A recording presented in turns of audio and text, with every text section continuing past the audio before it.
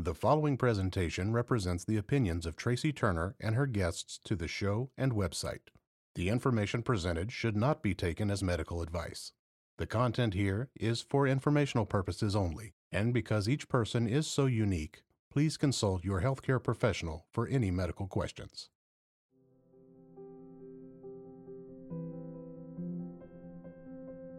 Tracy Turner is a licensed clinical mental health counselor supervisor with over 25 years of experience working with families who have children suffering from complex developmental trauma.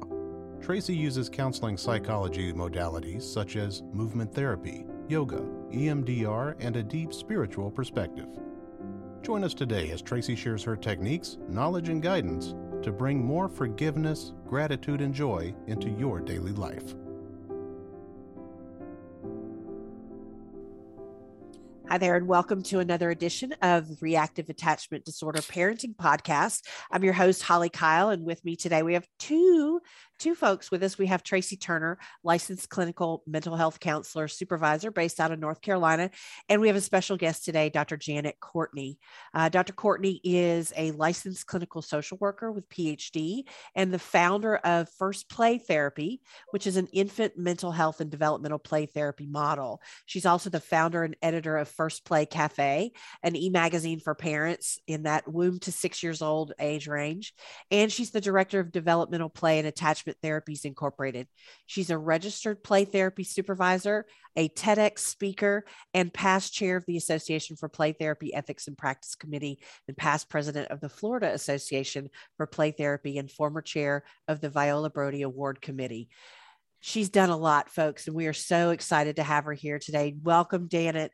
We're so happy to have you. I'm going to let the two of you jump into conversation, and I'll jump in as I need to, as I have questions that I think we ought to answer. Great. Wonderful. Thank you so much for the invitation. Welcome. Yeah. So Janet, as we were starting to talk a little bit earlier about just all your passions and ways of helping parents and children connect, really, right? Forming that healthy attachment. Really would love to just, pick your brain and talk and have you just talk about what your passion is and how you see that working, and how touch and storytelling plays kind of a vital part in your work. Yeah. Well, very good. Well, the last few years, I've kind of gotten interested in infant mental health, and that's what my First Play Therapy model is all about. But I'd like to point out that infant mental health starts in the womb. Yes. We like to think that attachment starts, after we're born, but that attachment relationship and the connection between the parent and the baby starts within the womb. Actually, really, truthfully, it starts at conception. Yes. Because we try to think about, well, what's really happening around that, time when, the baby is, when conception happens. So then after, let's say, the baby's born. So how do we help that parent to attach, to bond with the baby and attach? And I think probably you know that we separate out the terms of bonding and attachment, where we say the parent bonds and the infant attaches. And the way that I like to offer through my model is through touch and storytelling. Mm-hmm. And I call it like, what kind of touch? It has to be a certain kind of touch. So it's gentle, nurturing touch. And how do we do it? We do it through storytelling. It's a manualized program where the practitioners learn how to guide parents to provide that gentle touch through it's called the baby tree hug. So we pretend the baby is a beautiful tree. And I love that, because to think of a tree, it's universal throughout the world. So no what culture you are, wherever you are, the baby tree hug story kind of crosses those cultural barriers. Yeah. But anyway, so, just to talk about touch, if you want me to talk about that a little bit, I've really kind of dived into this topic at a deeper level, because I wanted to understand it from an ethics point of view. I wanted to understand it from a therapeutic point of view, is touch healing, mm-hmm. but I also wanted to understand it from a neurobiology point of view, from a neuroscience point of view. So in that, I've been able to kind of go and kind of meet different people that I know are doing research in the area of touch. And one of them being Tiffany Field in Miami.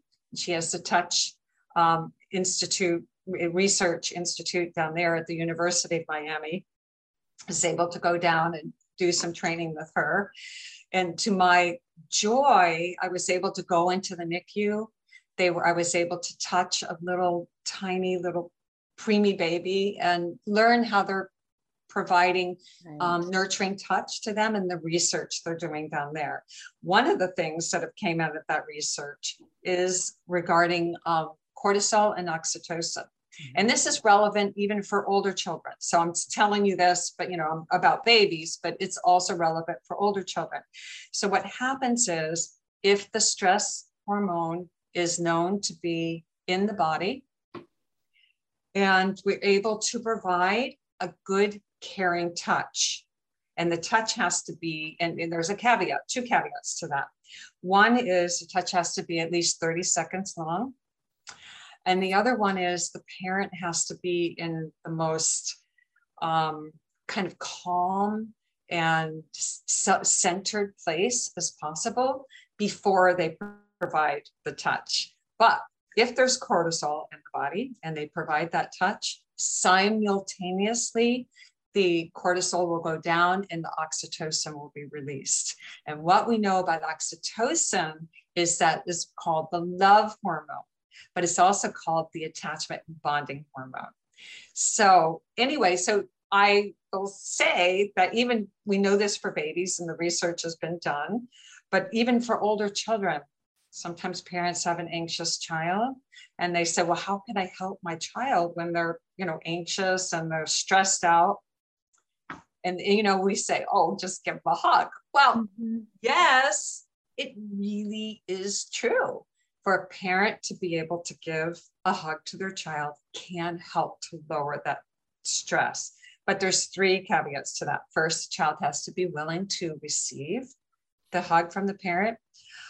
It has to be at least 30 seconds long in order for the oxytocin to be released.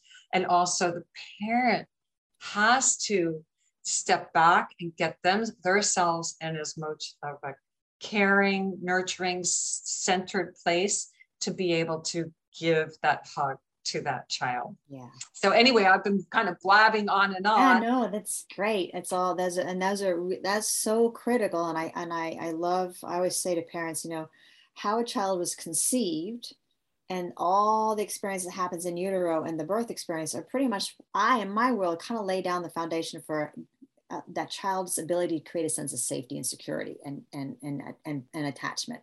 Right. And for the parent to be able to bond with the child as well.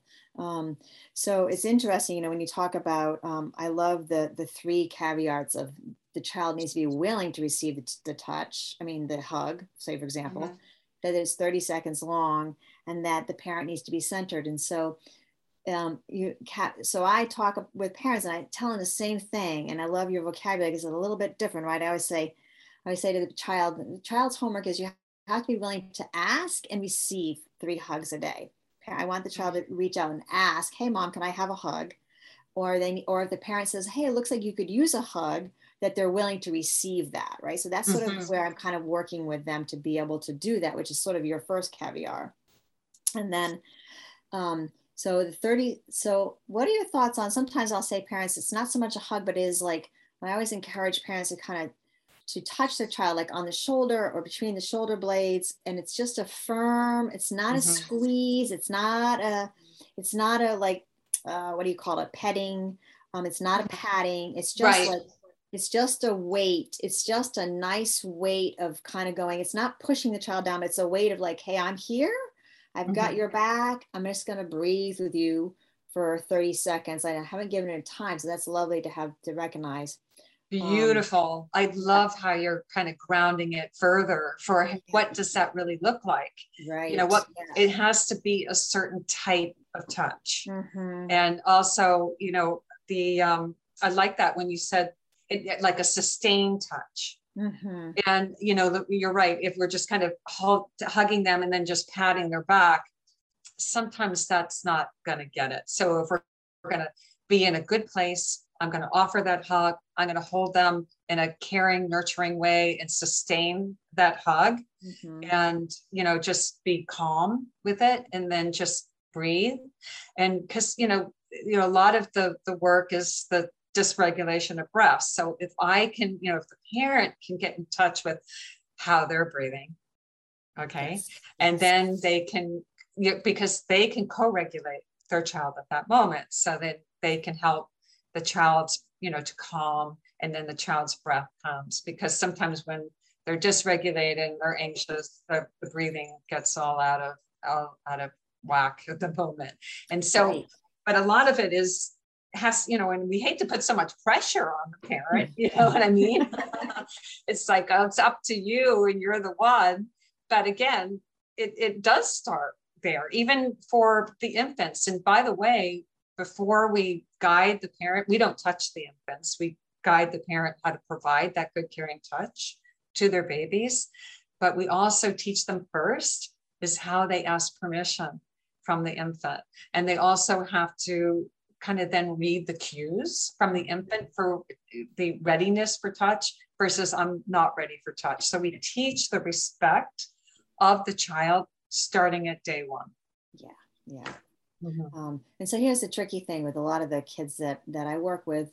They don't have their 0 to 3, 4, 5, 6 years of experience have been neglect, failure to thrive, abuse, in utero drug use, alcohol use. So, and then they get adopted by these lovely parents, and you have this kind of wild feral child, and you sort of say, I'm supposed to hug, when this child's like pushing away and kind of like, spitting like a little dragon spitting fire, literally, and just really pushing the parent away. And so, what are your thoughts? I talk to parents about like eye contact, right? Like being able to kind of just, kind of be able to say, hey, I'm still your mom, I'm still my child, still love you, I'm still here.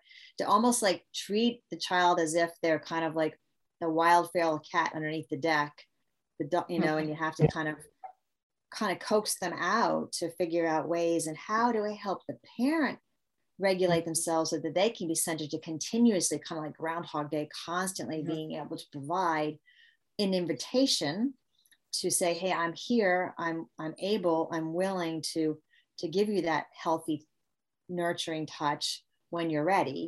And a lot of times at that point, parents are kind of like, I can't do this anymore. It's very, very hard. And for a parent, it's very painful. It's very upsetting when you do want to try to connect with this child and then they're pushing you away. But, that's been starting in those pre-verbal years that we won't even know about in the case that, situation you're talking about. Their internal working model, that they learned very, very early that life, they didn't get the safety, they didn't get the good first play type of joyful activities of the eye contact and someone welcoming them into this world, so it's very sad because that internal working model is still with them, even though now we have somebody else that's trying to provide them those really good, wonderful, loving experiences that they've never had. So, I mean, I don't know how much time we have, but very quickly, we got plenty. Remember, I had this mother. She was a single mom, and she adopted a child from another country, and the child was about, I think, 12 months old when she finally adopted her and was able to bring her home. And so then 12 months to 18 months, somewhere around there. But anyway, she came to me when the child was 4 years old. She was having night terrors, and she, there was you could see that there wasn't, they never really attached and bonded at the time. There was a struggle in the relationship. And so the mom, was just telling me the story. The daughter wasn't there for this first session. And I said to her, I said, well, when she came home with you, how did you treat her? How were you with her? And she said, well, I just treated her like a regular, 12-month, 18-month-old. And I said, well, did you rock her? Did you sing to her? Did you, play some developmental games with her? And she's like, no, again, I just treated her like a regular 18-month-old. And then I shared with her the philosophy. And this goes back to my mentor, Dr. Viola Brody, and the developmental play therapy, where we don't use toys to work with them. We work with them at the pre-symbolic level. And we, basically the first, that I call it first play, because it's the first relationship. It's the first type of play that we have in life. And it's essential. It is absolutely essential. And it involves a lot of touching, a lot of voice, a lot of storytelling, a lot of singing. And so anyway, when I told her the philosophy of how we actually need those experiences, we need those experiences because we have to develop a sense of a bodily self first, of that I live in my body, and how when we get a bodily sense of self, then we develop core self inside, a sense of I inside of us. And so if we didn't have those experiences, then we've never developed it. Now we might be learning A, B, C, but we don't have a sense of a core self. So what Viola Brody would say is that if you get an older child and they come back to, when we're able to work with them, she would say, it's not too late. Right. That we can go back and we can help them develop and give them those early experiences, even if they're 4, they're 5, they're 6, that they never experienced. As she said, and I've seen it in action, you can pick up what you missed from those earlier developmental experiences. Now with Viola Brody, we were the ones that did the work, but then I had adapted it afterwards because of some of the liability and issues of touch to a adapted filial play therapy model, where we guide the parent to provide that good touch, meaning who does the touching. Mm-hmm. We guide the parents to provide the touching. So then when I told this to this mom, I want to have to say she got very quiet. And she looked at me and she said, I wish somebody had said this to me when I first brought her home from, the country she brought her from. Yeah. And I looked at her and I said, well, guess what? She said, what? I said, it's not too late. Right. So she just kind of went, phew. Yeah.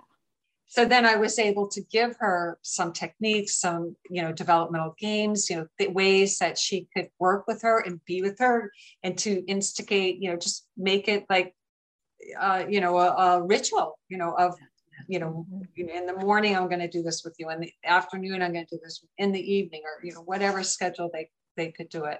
And if there were other people, they were going to do these first play activities, these developmental games, and it really can turn things around. I have seen it. The earlier you can get to the child, the better. Yes. Yeah. So. Yeah. Lovely. It's really wonderful. And I think really what I want my parents and audience to hear from you is that it's never too late to, I was working with a 17-year-old the other day, and he says, my childhood has been miserable and it's been destroyed and it's been ruined. I said, and I just smiled and I said, it's never too late. You can still get all of that, and it's really kind of thinking about how to encourage the parents to invite their children to have the opportunity to do that, right? So when you have an older child, they're resistant, they're angry, they're hurt, they're defensive, they're on guard because of their horrible experiences that have happened. And so I hear parents say, well, how do I reach that child, right? Without getting activated and so thrown off balance myself. Because parents get dysregulated. When you're with a child who's so dysregulated, it's really easy to get dysregulated when you feel like everything you're trying is not reaching. And not only is it not reaching, it's being thrown back at you in a horrible manner. So I'm loving your philosophy, or kind of the expansiveness of, I encourage parents, just sing while you're washing the dishes. The child vicariously will pick up on it and want to kind of go, oh, what's mom doing? Right. And if mom and dad can play with each other, or the two parents, whomever they might be, can interact with each other, then we're giving the child an opportunity. Because thinking about wanting to give the child the in utero experience, right, outside of the utero. So mom, if both parents are singing and cooing and, really kind of enjoying mom's growing belly, then I think can do that in the living room and have the child just kind of take it in, the piece of it. And so I think there's lots of opportunities that we can go into much later on detail as I just get excited of really picking your brain and loving what you're saying, to be able to give parents lots of opportunities to figure out how to do exactly what you're talking about. And the other piece that I think sometimes is the magic to all of this is the eco-psychology, right? Is what in my world is known as forest therapy, forest bathing, of being out in nature and connecting to that seems to help. You know, I've worked a lot with veterans and really hardcore, like just adolescent boys who are just feeling really a lot of anger, right? A lot of anger and hurt. That just seeming to take them out into the forest or taking them out by a tree seems to have calmed them enough to be able to begin to do what you were talking about, right? With the touch and so forth like that.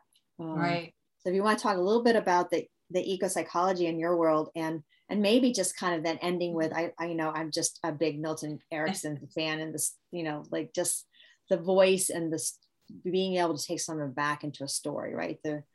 I always encourage parents to retell their child's story in a way that sounds good to them, right? It's like, if you have been born to me, there's a lot of Joanne May's work when she was based out in Minnesota many years ago, and her work on the narrative storytelling can be really powerful.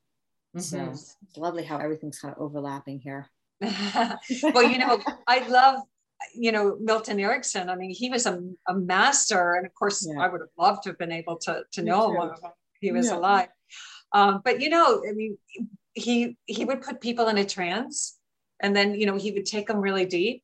And then what would he do at that time? Yeah. He would tell them a story. And so he would tell them a story that paralleled a little bit of the problem and that, you know, that they might be going through in life. But within that story, he would embed some of the solutions that would be helpful to that person. But he did it at that, you know, deeper unconscious level, to where maybe when they came out of that trance, they might not have even consciously remembered any of the story he was talking about. But because we know the power of the unconscious and these interspersed positive messages that he would put into these, you know, his stories that he would tell, you know, change happens. And so, and then, you know, I know we were kind of, you know, talking about different things here, but the power of nature to heal too. It's really an overlooked thing, especially we feel for children. And, you know, I mean, I will share with you that I and a few other of my colleagues have just finished an edited book. It's in the process now. It'll be out this spring, but it's called Nature-Based Play and Expressive Therapies, Healing Interventions for Children, Teens, and Families. And it's an edited book. So I'm really, really thrilled about it, that, you know, just because there's so many different chapters on working with children and families in different ways, but harnessing the power of nature in so many different ways that people offer in the different chapters to bring healing. So I did write a children's book called The Magic Rainbow Hug, and it involves kind of a kinesthetic piece to it, but it's, you know, it's about nature. It's nature-based story for children, but also how we can add some of the kinesthetic piece within the story that the parents can do with the children. So it can help lower anxiety, can help children with depression. And I give a little instructions in the front of that book, and also for practitioners, just kind of a short type of kind of cheat sheet for how you can do this in a quick way within the within the office. So because the story might be a little bit longer. Anyway, I'm not quite sure if I'm. Yeah, no, that's lovely. I think it's just kind of like being able to give a lot of other different options to parents at this given time, to just be able to recognize that. I think the overlying message, I really think, Janet, and feel free to jump in here, is just, the beauty of being centered enough to imagine how to play with your child and connect, right? So through the recognizing of that, no toys needed, really. It's just really about sing-songing back and forth, eye contact, touch, laughing, being able to step closer, step away, giving space for all that to take place is a good place to start, even with the worst of kids, even when parents are really dysregulated themselves. And that will help, I think. And if we do that out in nature, exactly. all the more better, right? Because of the concerns of children not having enough time in nature and too much on the technology. And then the book by Richard Louv, which he wrote actually a blurb for our book, called Nature Deficit Disorder. Last Child in the Woods. And he coined a phrase called nature deficit disorder, with the concern of children are not getting enough time within nature. But anyway, just one thing that you said, I just wanted to kind of jump on that. Yes, these type of children that, have attachment difficulties, that yes, we want to promote eye contact, but we never want to force eye contact. I just kind of want to say it's so counterproductive.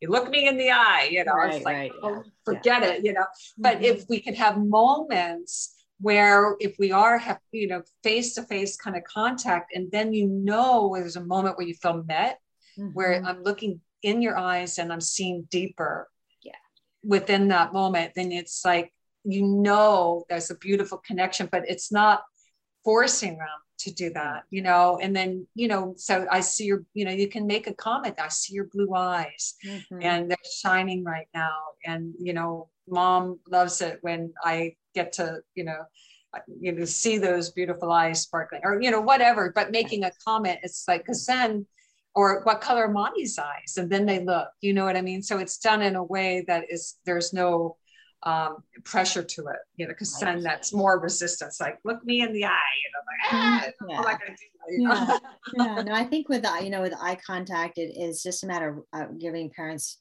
permission to invite their children. Hey, my eyes are over here. Hey, I see you. Like I always say to parents, feel free to say, hey, I see you. Oh, there you are. There you are. I see. Exactly. Oh, there you are. There's my beautiful child. To giving that opportunity to play peekaboo, to catch them out of the corner of the eye, kind of like, I've got my eyes on you. I'm watching you. I see you. Right? Exactly. That beauty of eye contact is really more of what I'm talking about. Anything forced is not going to work. Right. No. And I know that. I just felt like, no, I thought it was great to bring it up. Yeah. I just wanted to make sure. Clarify that. Yeah. Ladies, I bet we could go on and talk forever. And Janet, we definitely want to have you back. This has been a powerful episode, I think, really talking about, even if just the nugget about the touch and the hug, 30 seconds, and, the kind of the guidelines for parents to go into that and make the most of that moment. So thank you so much for that.